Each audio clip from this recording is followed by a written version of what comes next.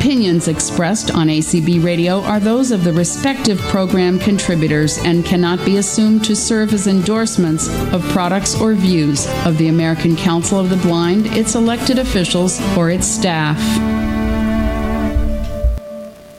All right. Thank you, Darrow and Cindy.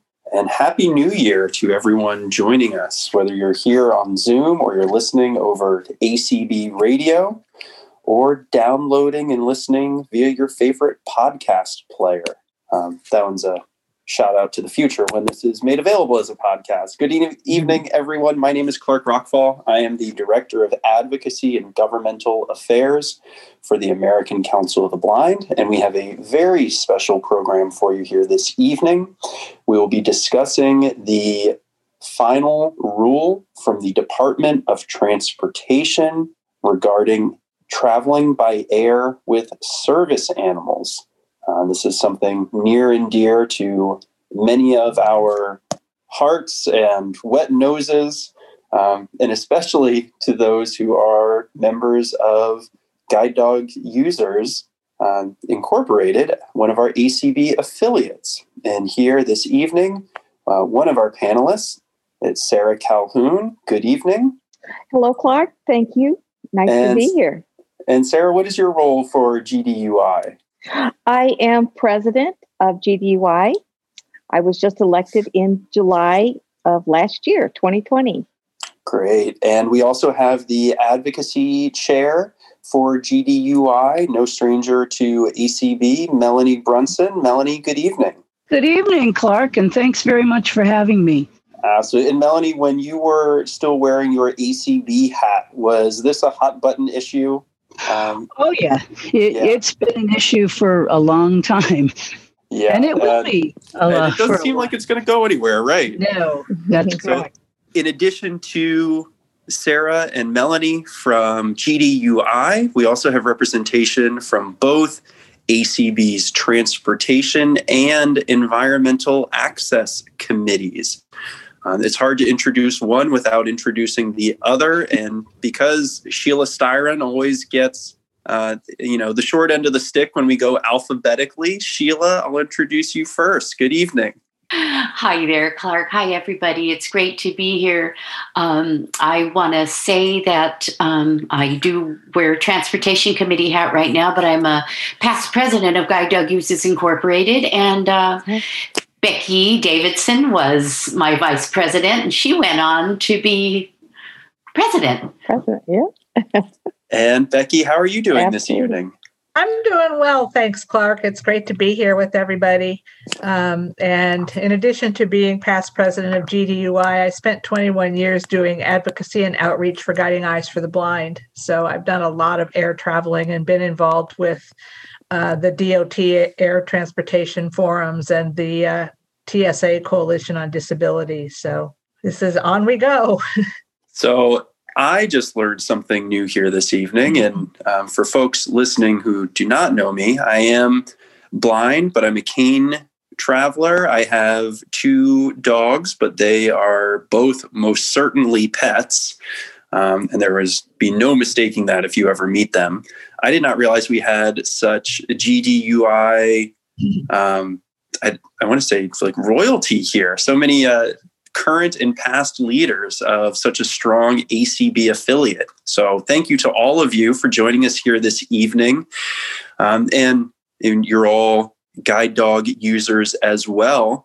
And I guess I want to start with Becky here. Before we get into this final rule, Becky, in the past, what has it been like for you traveling by air with a service animal? Generally, it's been pretty calm. I have been fortunate enough to have not had a lot of negative experiences with so-called emotional supports or irresponsibly handled pets in the airport. I mean, a little bit. For the most part, there's been that needing to educate people sometimes or explain what my right and my responsibility are. But for the most part, it's gone pretty smoothly, as smoothly as any air travel goes, if you know what I mean.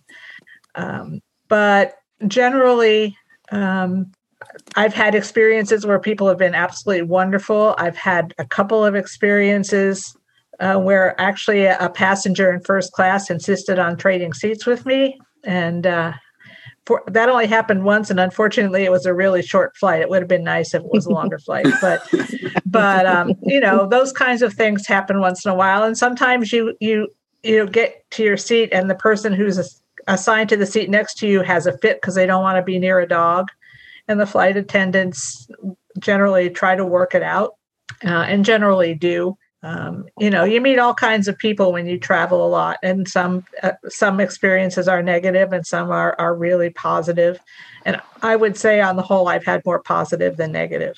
All right. And Melanie, has that been similar to your experiences? Yes, for the most part, I think my experiences have been positive.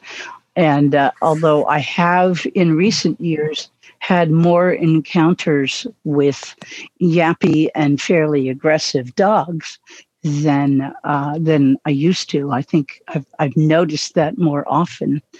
And dogs on flexi leashes that wanted to visit my dog and couldn't understand why I wasn't happy with the idea, things like that. But that's been more recent. I think the numbers of incidents like that have grown in recent years. Yeah. And Sheila, have you found airline employees to be very accommodating when traveling with a service animal, when flying with a service animal? I have, Clark. I find that when you get to the gate in an airport, it's sort of the gate crew's little fiefdom. And when you're on an airplane, there are a lot of things that if something does go wrong, you're going to have to deal with it later because they're pretty much in charge. So I've always found it a good policy to be very friendly to people when I'm flying. And I've had, for the most part, really quite positive experiences with airline staff. A funny experience that I had that I enjoy sharing is once I was in line for a flight, and I think pretty sure it was Southwest Airlines, and I was in line and a staff, and this was probably 7 or 8 years ago, so not super recently. But I had an employee come up to me when I was kind of far back in the line, and they said, when you get up to the front, you're going to have to show some papers, for your dog. And I said, well, no, that isn't really the case, but I'll just talk to them about it when I get up to the front. So I got up to the front of the line and I didn't even have a chance to say anything. And the employee behind the counter looked at me and says, oh, good. This is a real service animal. She goes, last week I had a 15-minute long argument with somebody who was trying to convince me that their bowl of goldfish was, were service animals. So we do have amusing things that happen. And for the most part, I when I was president of GDUI, I certainly worked with a lot of people who had some horrendous experiences traveling. But personally, I just haven't, as Becky and Melanie. And Sarah, similar question to you. I asked Sheila about airline and airport employees, and everyone's kind of touched on this. But I guess for you personally, Sarah, how have your experiences been with other passengers when traveling with a service animal? Other passengers, they normally my experience has been very good, especially if I'm flying by myself. I have a tendency for more people to want to talk to me, and also if they're sitting next to me, of course, I, tell them if my dog bothers you, please let me know. And people have been very nice, very kind. But you get those that when we're taking off or landing or somewhere during the flight, they just have to bend over and pet your dog because they said, oh, I think your dog is a little nervous. And so, but like Sheila, I think, being very kind, pleasant, and then you just kind of deal with things later. But normal, I have had a very good experience. There's been a few times in the airport with the yappy little dogs, but nothing major, really nothing major. And I'm sure many of our listeners can relate to these experiences. that they can. Yeah. Melanie, over the years, as you've been advocating for ACB, for GDUI, and as the service animal issue has arisen, from what I'm hearing from our panelists here is that they and their service animals are treated very well by airlines and other passengers. Maybe folks aren't as familiar with proper etiquette around service animals, but it sounds like for the most part, everyone's friendly, everyone wants to be helpful. So where does the issue come in? Why do we need, or why has it been necessary that over the years we've had final enforcement statements and now a final rule from the Department of Transportation if the process has gone so smoothly?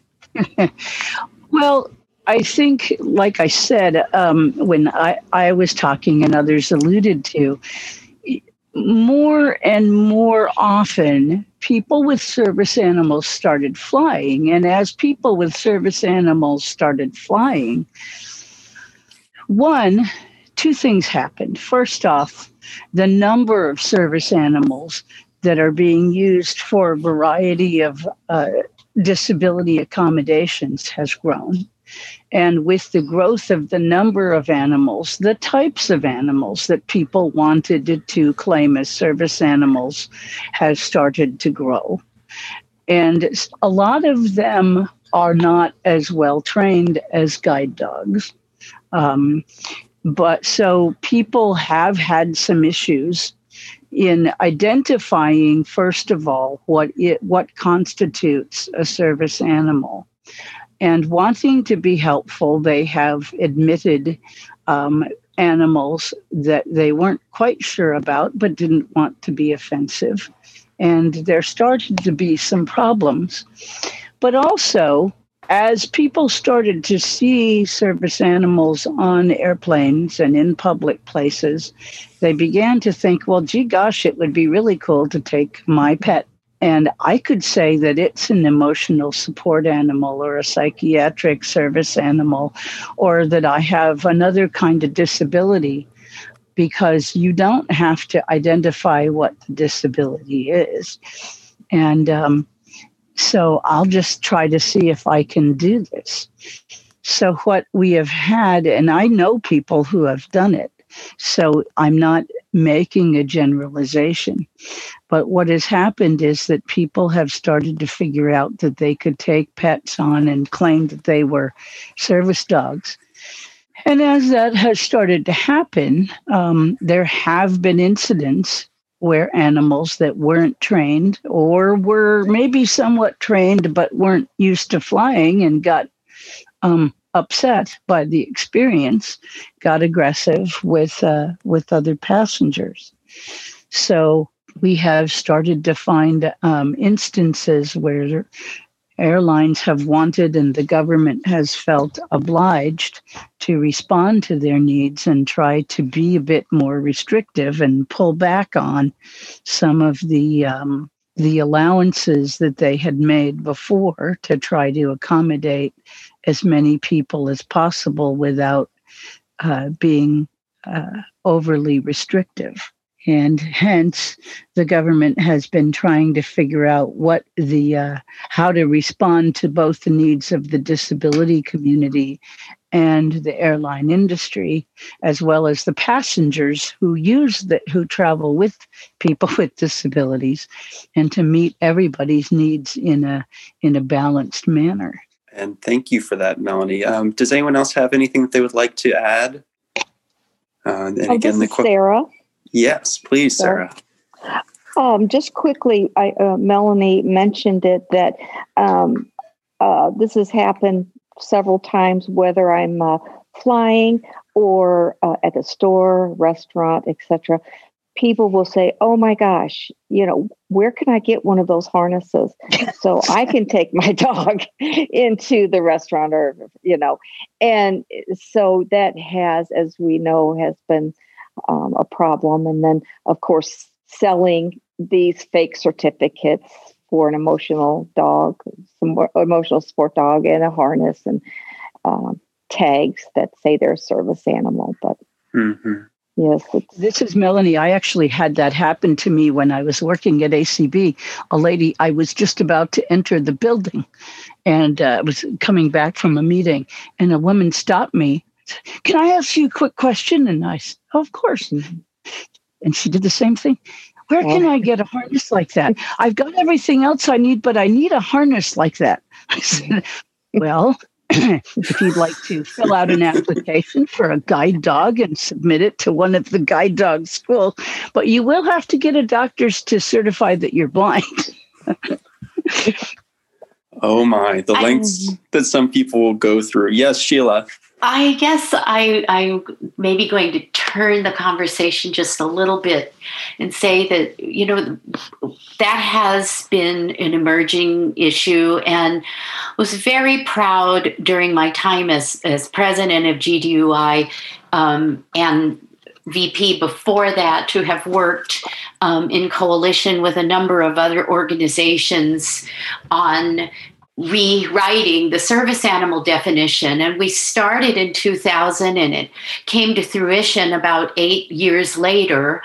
And we were so proud that the only animal that was now identified as a service animal was a dog, although businesses were asked to give special consideration to miniature horses acting as guide animals if it wouldn't represent an undue burden to businesses to go down that road, because some of us did know some very responsible miniature horse trainers at the time.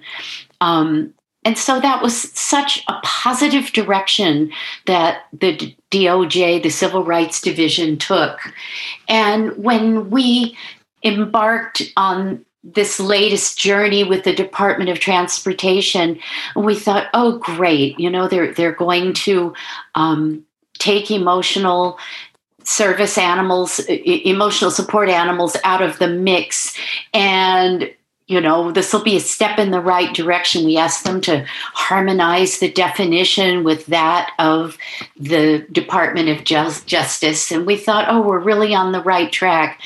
And I hope I'm not jumping the gun too much to say that I'm just so disappointed that they also took a step backwards in asking us to turn in written attestations of our dog's behavior, their health, all of these things that are not required under the ADA and under the Civil Rights Division of dealing with the definition and how we need to present ourselves when we enter places of public accommodation.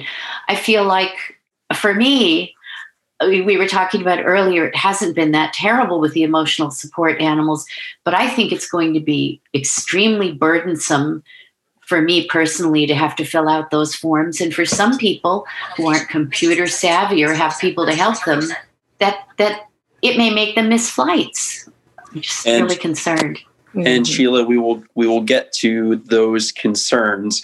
I guess before we jump into a dive here into the final rule, the last year, the Department of Transportation issued a final enforcement statement. And some of the items in this final rule carried over from that final enforcement statement. And these are issues raised by ACB members, GDUI members, as well as the broader disability community. And one of those is that airlines, here in the final rule, the Department of Transportation has continued to allow airlines to bar passage to animals, individual animals that display aggressive behavior or could pose a harm to airline employees or other passengers. And I'm curious to hear the group's thoughts about that. Is that something that you all agree with? Does that sound like that is in line with the ADA? Yes, aggression isn't tolerated. And based off of the behavior of a specific animal, correct? Yes. Because that also goes into a second item that airlines will continue to be prohibited to ban an entire breed of animal. So, for example, specifically, Delta Airlines has implemented basically a pit bull ban, much like some cities and jurisdictions around the country. The Department of Transportation in the final enforcement statement said that breed bans were not allowed, and in the final rules, they continue to prohibit banning entire breeds of animals. And I feel like those two are kind of tied together. If you're going to ban an entire breed, you're not making an assessment based off of the individual behavior of an animal. Mm-hmm. Absolutely. Right. Mm-hmm. I agree with Sarah, that. any thoughts on those two items?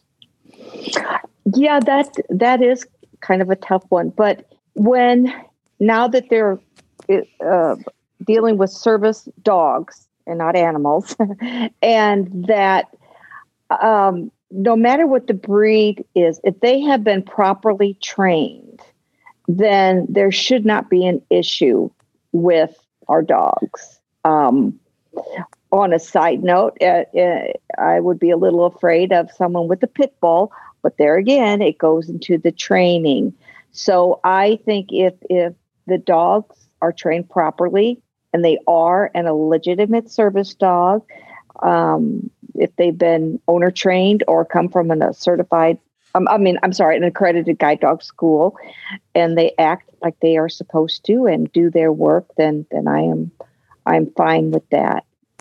Well, I think, one of the things, this is Melanie, and one of the things that I saw in looking through some of the comments was that some people were concerned that dogs were being misidentified as being a dangerous breed when they really weren't. So that could pose a problem as well if someone isn't as familiar with their dog breeds as they think they are, and somebody's dog gets mislabeled. I think that this is Becky. I think the focus here is and should remain on the behavior and the handling of the dog rather than on a specific breed. I think we've all heard pit bull stories that give us nightmares, but those are things that have probably happened. But there are certainly well-trained, well-handled pit bulls that serve well as service animals. I don't know of any that are guide dogs, but there are other legitimately trained service dogs out there who fit the definition and who act accordingly, who behave accordingly in public. And Becky, I think you raised a good point there that gets us to how the Department of Transportation is defining a service animal. So DOT now defines a service animal as a dog only a dog that is individually trained to perform tasks or work to benefit a person with a disability. Emotional support animals will no longer be considered service animals, and psychiatric service animals are required to be treated like service animals. So there may not be pit bulls or other breeds who have been trained to be guide dogs, but they could be a psychiatric service animal or some other form of service animal. And they need to be treated the same way. So any thoughts from the group on the definitions? And I guess I'll start with Sheila, because you mentioned with the ADA modernization that dogs and miniature horses were included. Well, now we're a bit more restrictive. Are we concerned that the definition is getting tighter about what is and what is not a service animal now that we're dogs only? No, I believe everyone is very happy about that. I maybe shouldn't have muddied the waters by throwing in the miniature horses were not. They were included only as a suggestion that business owners, if they could accommodate them. I don't really think there has been too much industry-wide unhappiness with the definition. I don't know how many people out there are now working with miniature horses and flying.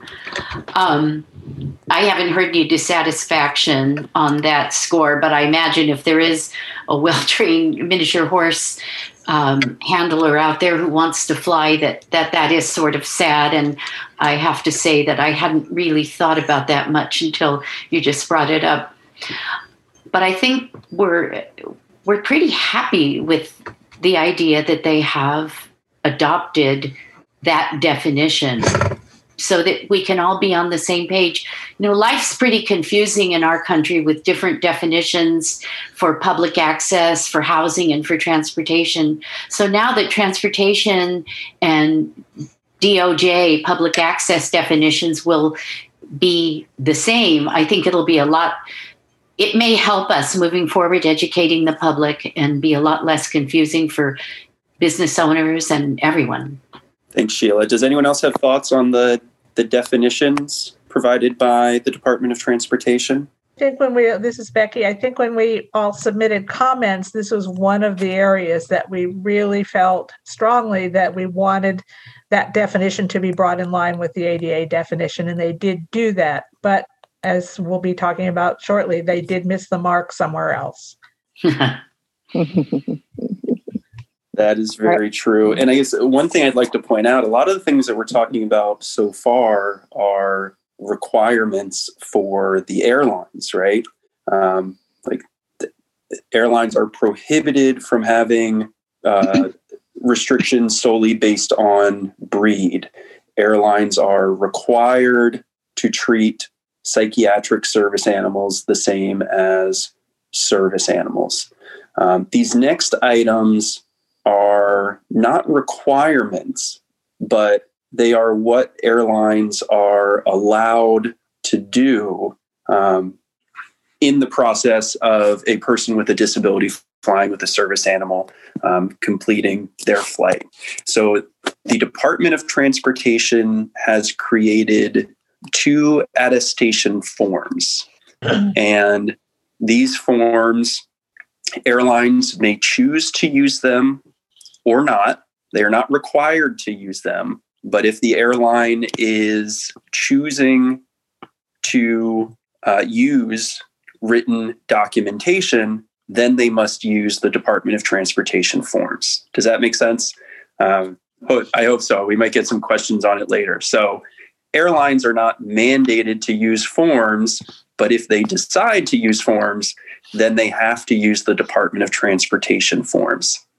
And these forms created by Department of Transportation have the passenger attest to the health of their service animal, as well as its behavior, and only for long flights over 8 hours, whether the animal is capable of relieving itself in a sanitary fashion.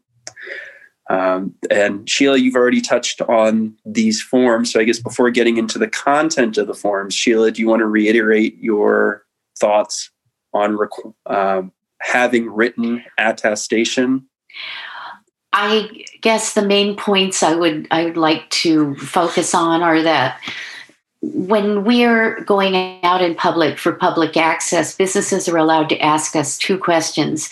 And I wouldn't mind at all if the airlines asked us those same questions. But we've fought long and hard as people with disabilities who work with guide dogs and other kinds of service dogs to not have to provide written documentation anytime we want to go into a boutique or a restaurant. And I feel very unhappy about having to do it to fly if airlines do move forward with requiring this documentation. And I feel like it's a step backwards from the rights that we earned, our civil rights with the Americans with Disabilities Act, that all of a sudden we have to fill out these forms. It seems completely unfair. I remember reading when all of this was moving along, but not quite here yet, that it wasn't the people flying with service animals who had caused the airlines to take this position and consider this as a possible regulation. It wasn't us. So why now are we the ones who may be forced to have to go forward with the onerous task of filling out these forms, dealing with difficult online forms, or having to get people to help us, or wait in line for a longer time, maybe missing a flight.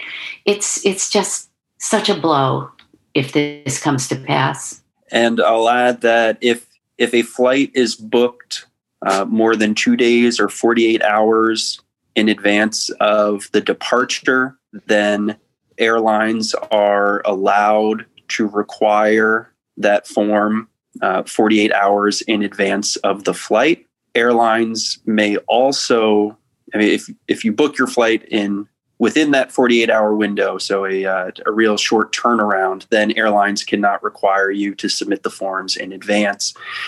However, for all passengers traveling with a service animal, airlines are allowed to require the form to be presented at the departure gate before boarding. And the forms, the airlines can only require the forms to be completed once per trip. So not for every flight, but for every, shall we say, booking or round trip. Sarah or Melanie, anything that you would like to add about the written attestation forms? This Sarah. This is kind of a big deal, I guess, that we're all facing. Like was mentioned that, it was because people trying to pass their dog off as an emotional support dog so they could have them fly, and the problems that it caused is making us having to complete these forms. I'm not 100% against the forms, but there's several things on the forms that I am against. They want the dog's name several times. I don't know, at least probably 8 times. I don't think that is should be required.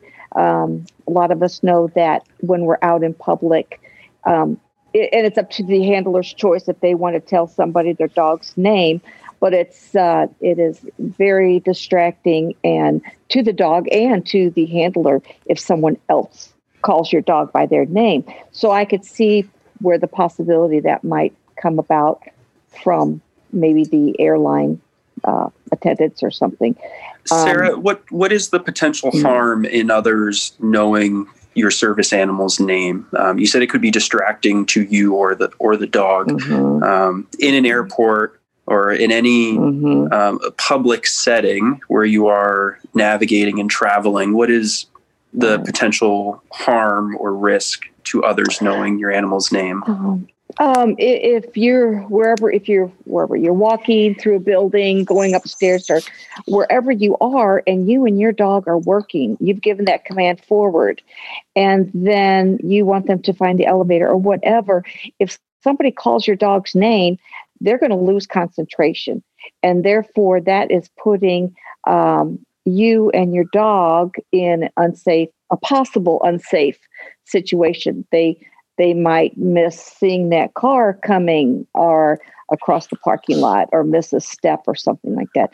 So it's very distracting to the dog. And the dog and the handler, they work as one, and they just need to be communicating kind of back and forth to each other as they are working, navigating through wherever area they're in. So thank you for that explanation.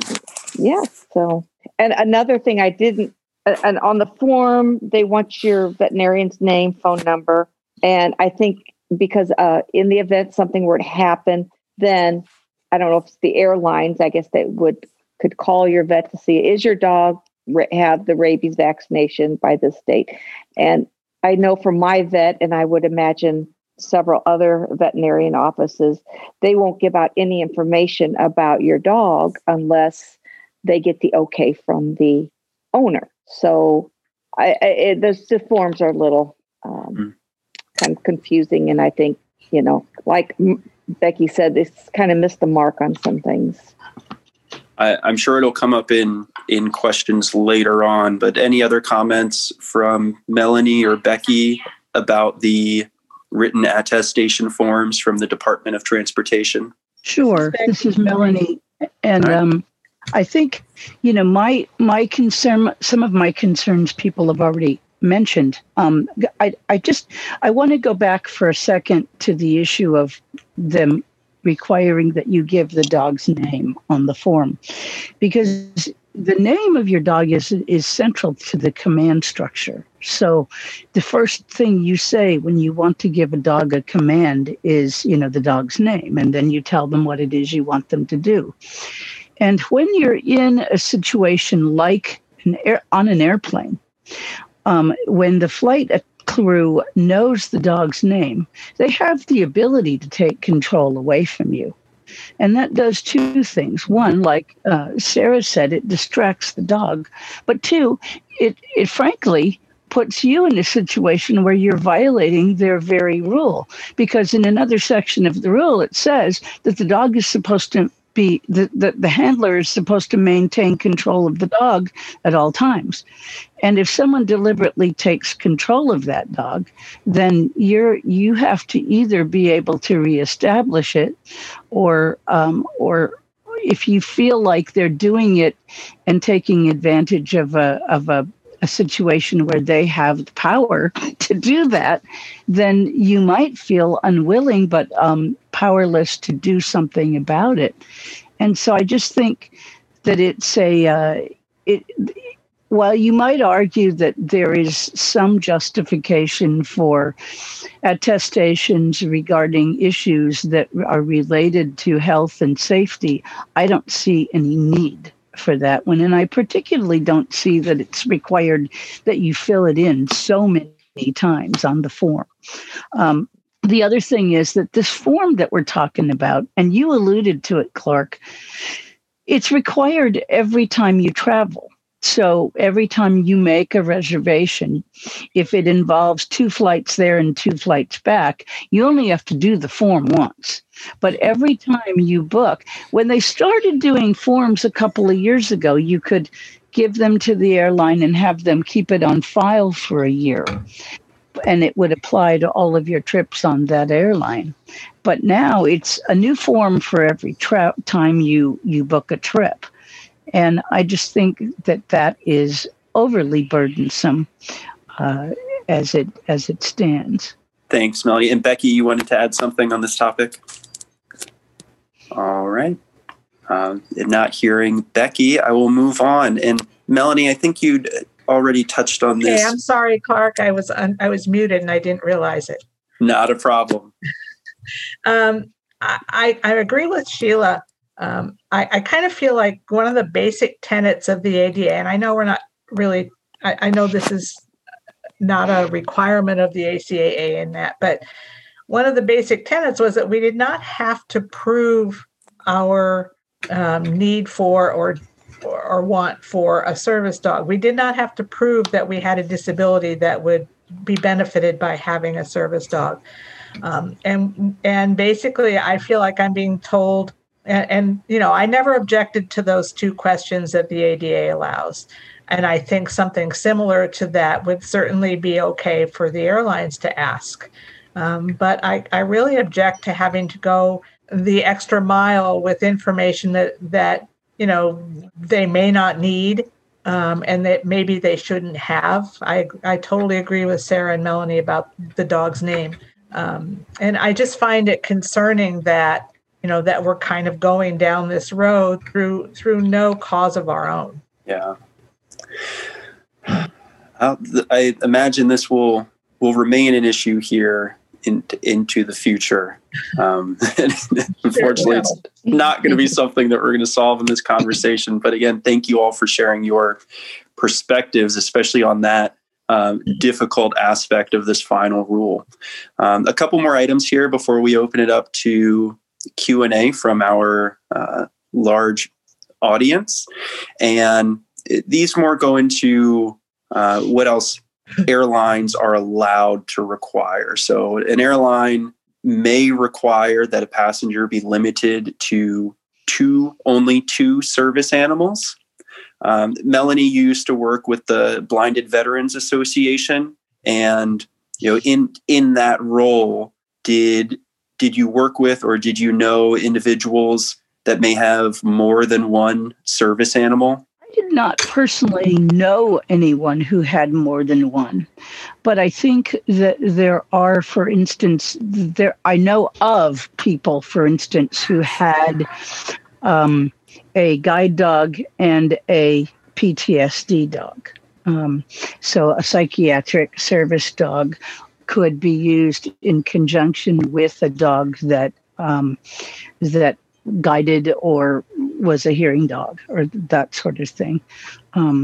And I know of people who have dogs that spell each other, kind of like interpreters do. Mm-hmm. A dog will work and serves someone for a couple of hours and then need a break, and so they'll use another one for things like physical tasks, for instance. So I think that there are some instances, although I've never personally known anyone who required two animals to accompany them in their travels, but I have heard about the possibility that does exist. Okay. I do know of one person who has a guide dog and also has a diabetic alert dog that alerts to blood sugar. That would be another instance. Yeah. Mm-hmm. Guide dog is a normal sized guide dog, and the diabetic alert dog is a small dog that could be even in a carrier.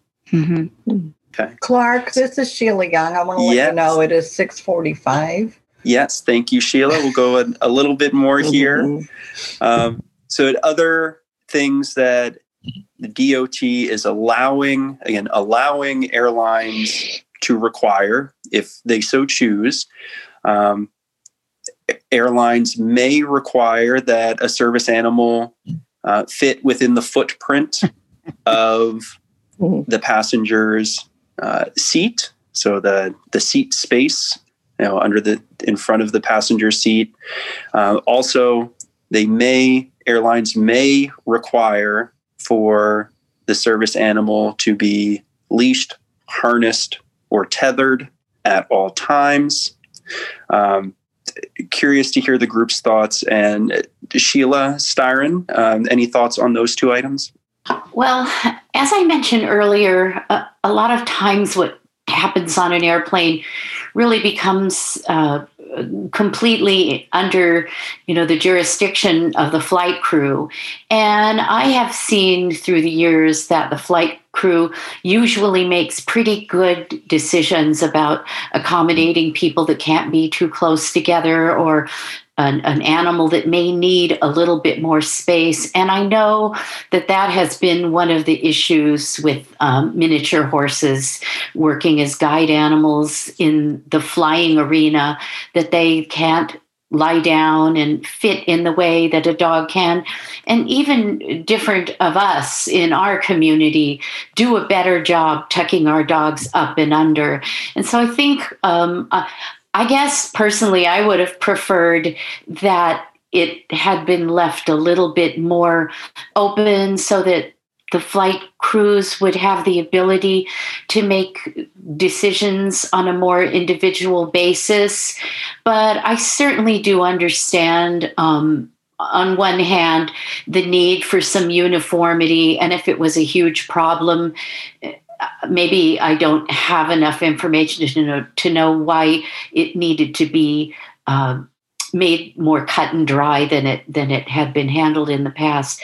People certainly should try a little bit harder in some instances to tuck their dogs up under the seat in front of them, the way we are mostly taught at our various guide dog schools. And the tethering. I guess the tethering it's sort of this. There are a few situations where service animals need to maybe perform a task in a range of motion that wouldn't encompass the leash length. But I maybe somebody else here has some good examples of why that right should have been preserved on an airline, because I haven't thought about it that much and I'm not sure. And again, those are items that the Department of Transportation is not requiring it, but they're giving airlines the leeway to require it if they deem necessary. So in my mind, it seems like we have some good opportunities to work with and educate and help train airlines on what should be acceptable and what is, to the benefit of passengers and everyone's health and safety while traveling. Thank you for reminding us of that. Yeah. And Sheila Young, I think we have time for a few questions here if you'd like to. Okay, well, you've got a lot of questions. Oh, my. I bet we do. This should have been an hour and a half. All right. James, you may unmute. Hi, someone talking to me? Yeah. Hello? Go ahead. Hi, James.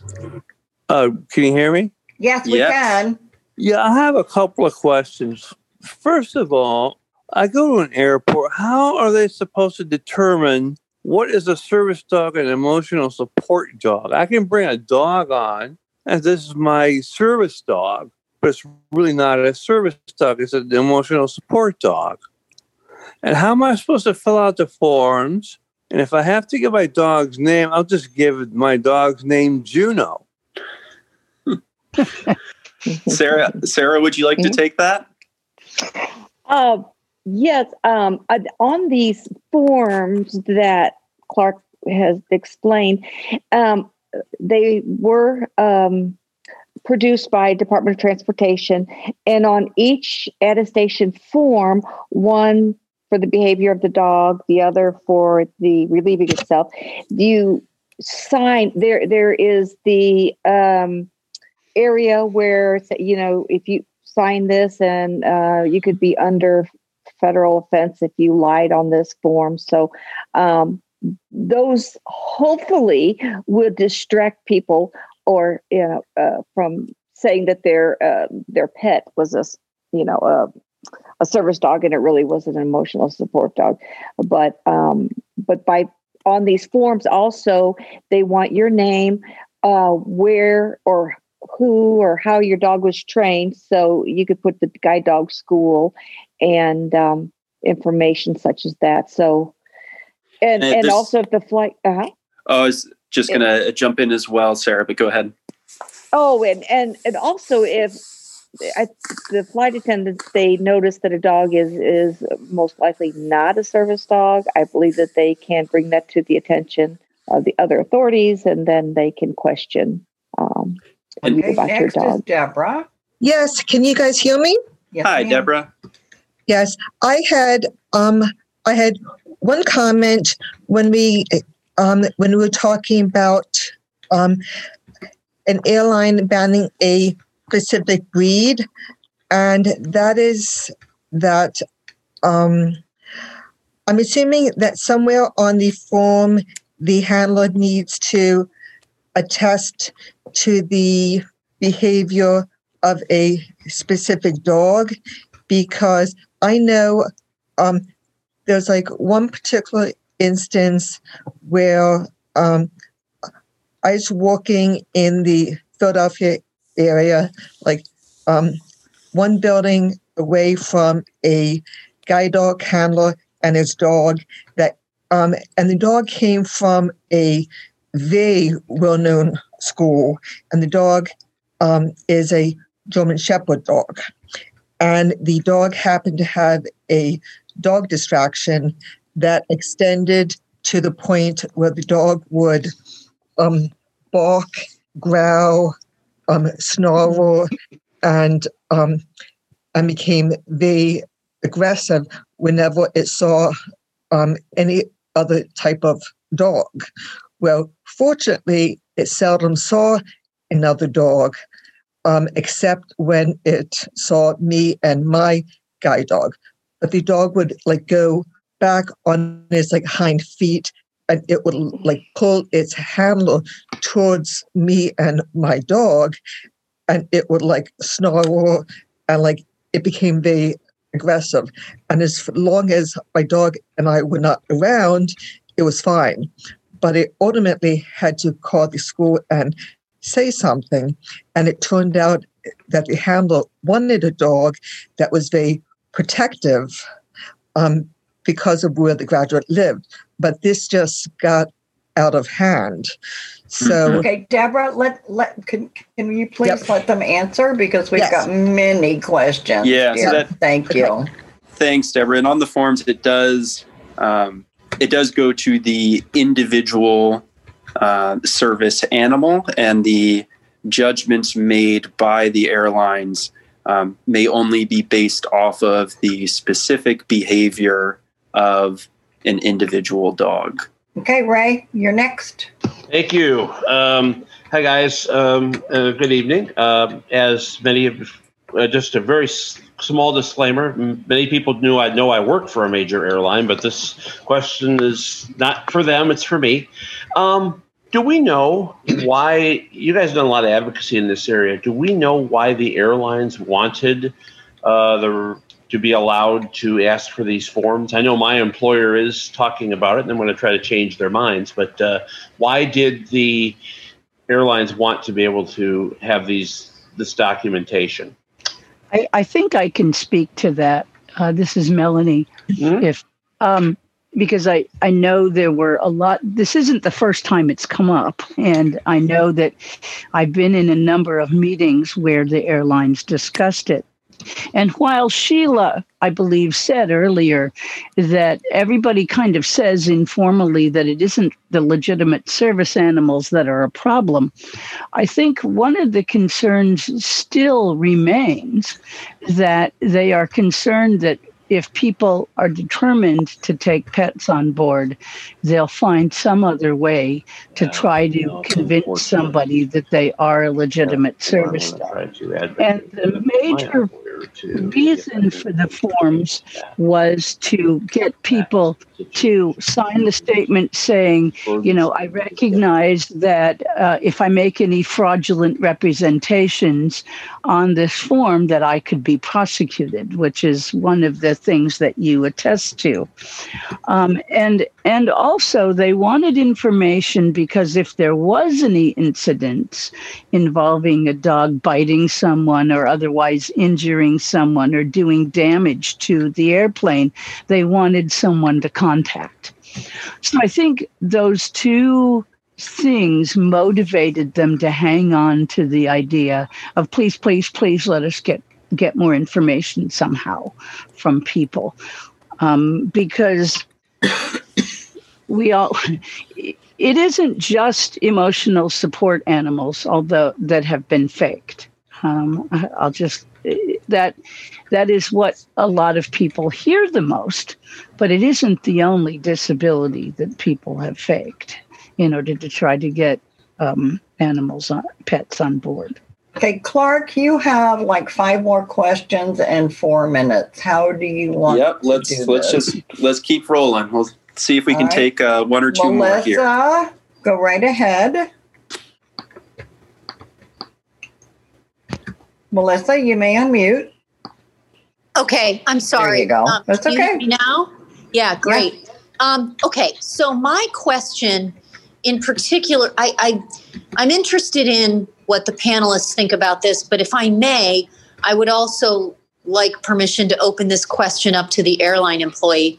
So those of us who have serious concerns about the forms, and we're in a situation right now where airlines have not, except for Alaska, have not publicly, to my knowledge, announced their new policies. And maybe we still have sort of an opportunity to, as you put it, change their mind.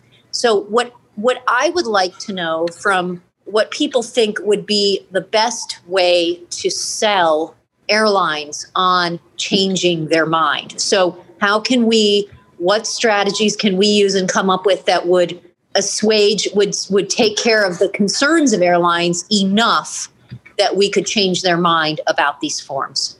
Thank you. Sarah or Becky, would either of you like to start with this one? Kind of the question of the age, because and why they want to do it. What I see is a better way of getting the information. Yeah. And I think a verbal attestation is a good place to start, similar to what the ADA allows. But if there is some way at check-in where if they want you to sign something, you can just sign it at the check-in desk, having answered those two questions, and then just be done with it. The airline knows who you are. When you book, they've got your name, your address, your birth date, all kinds of information about you already. So, to add in more information about your specific dog when the dog is specifically attached to you seems like a little bit more than they should have to have. That's my initial thought. Okay, Deb. If I could mention something Go ahead. Oh, sorry. Also, these forms go into effect January 11th of this year, but so they haven't gone in effect yet. And that's a good point. How could we gather information and see if they could revise or change the forms? I guess they'd have to go back to the Department of Transportation too. Exactly. And we are here at the top of the hour. I think Melissa had the final question there. As was just stated, these forms from the Department of Transportation, they were included in the final rule in the Federal Register. So they are part of regulation now. But I assure you that ACB and GDUI will continue working with the Department of Transportation to try to improve this process as much as possible for our members and all service animal handlers and users going forward. And in terms of how can we work with the airlines, well, certainly ACB and GDUI can build bridges with the airlines, but we are all consumers. We are all their customers. So I think as much as possible, every opportunity that we fly is an opportunity to educate new people on what a proud guide dog handler looks like, works like, how we operate. So that is certainly something that we can all do is lead by example on how and set that high bar for the rest of the world to follow. So I just want to thank the panelists here again this evening, Sarah Calhoun, Melanie Brunson, Becky Davidson, and Sheila Styron. And again, thank you to Sheila and Darrow and Cindy for organizing this event here tonight. And to everyone out there listening, keep advocating. Thank you.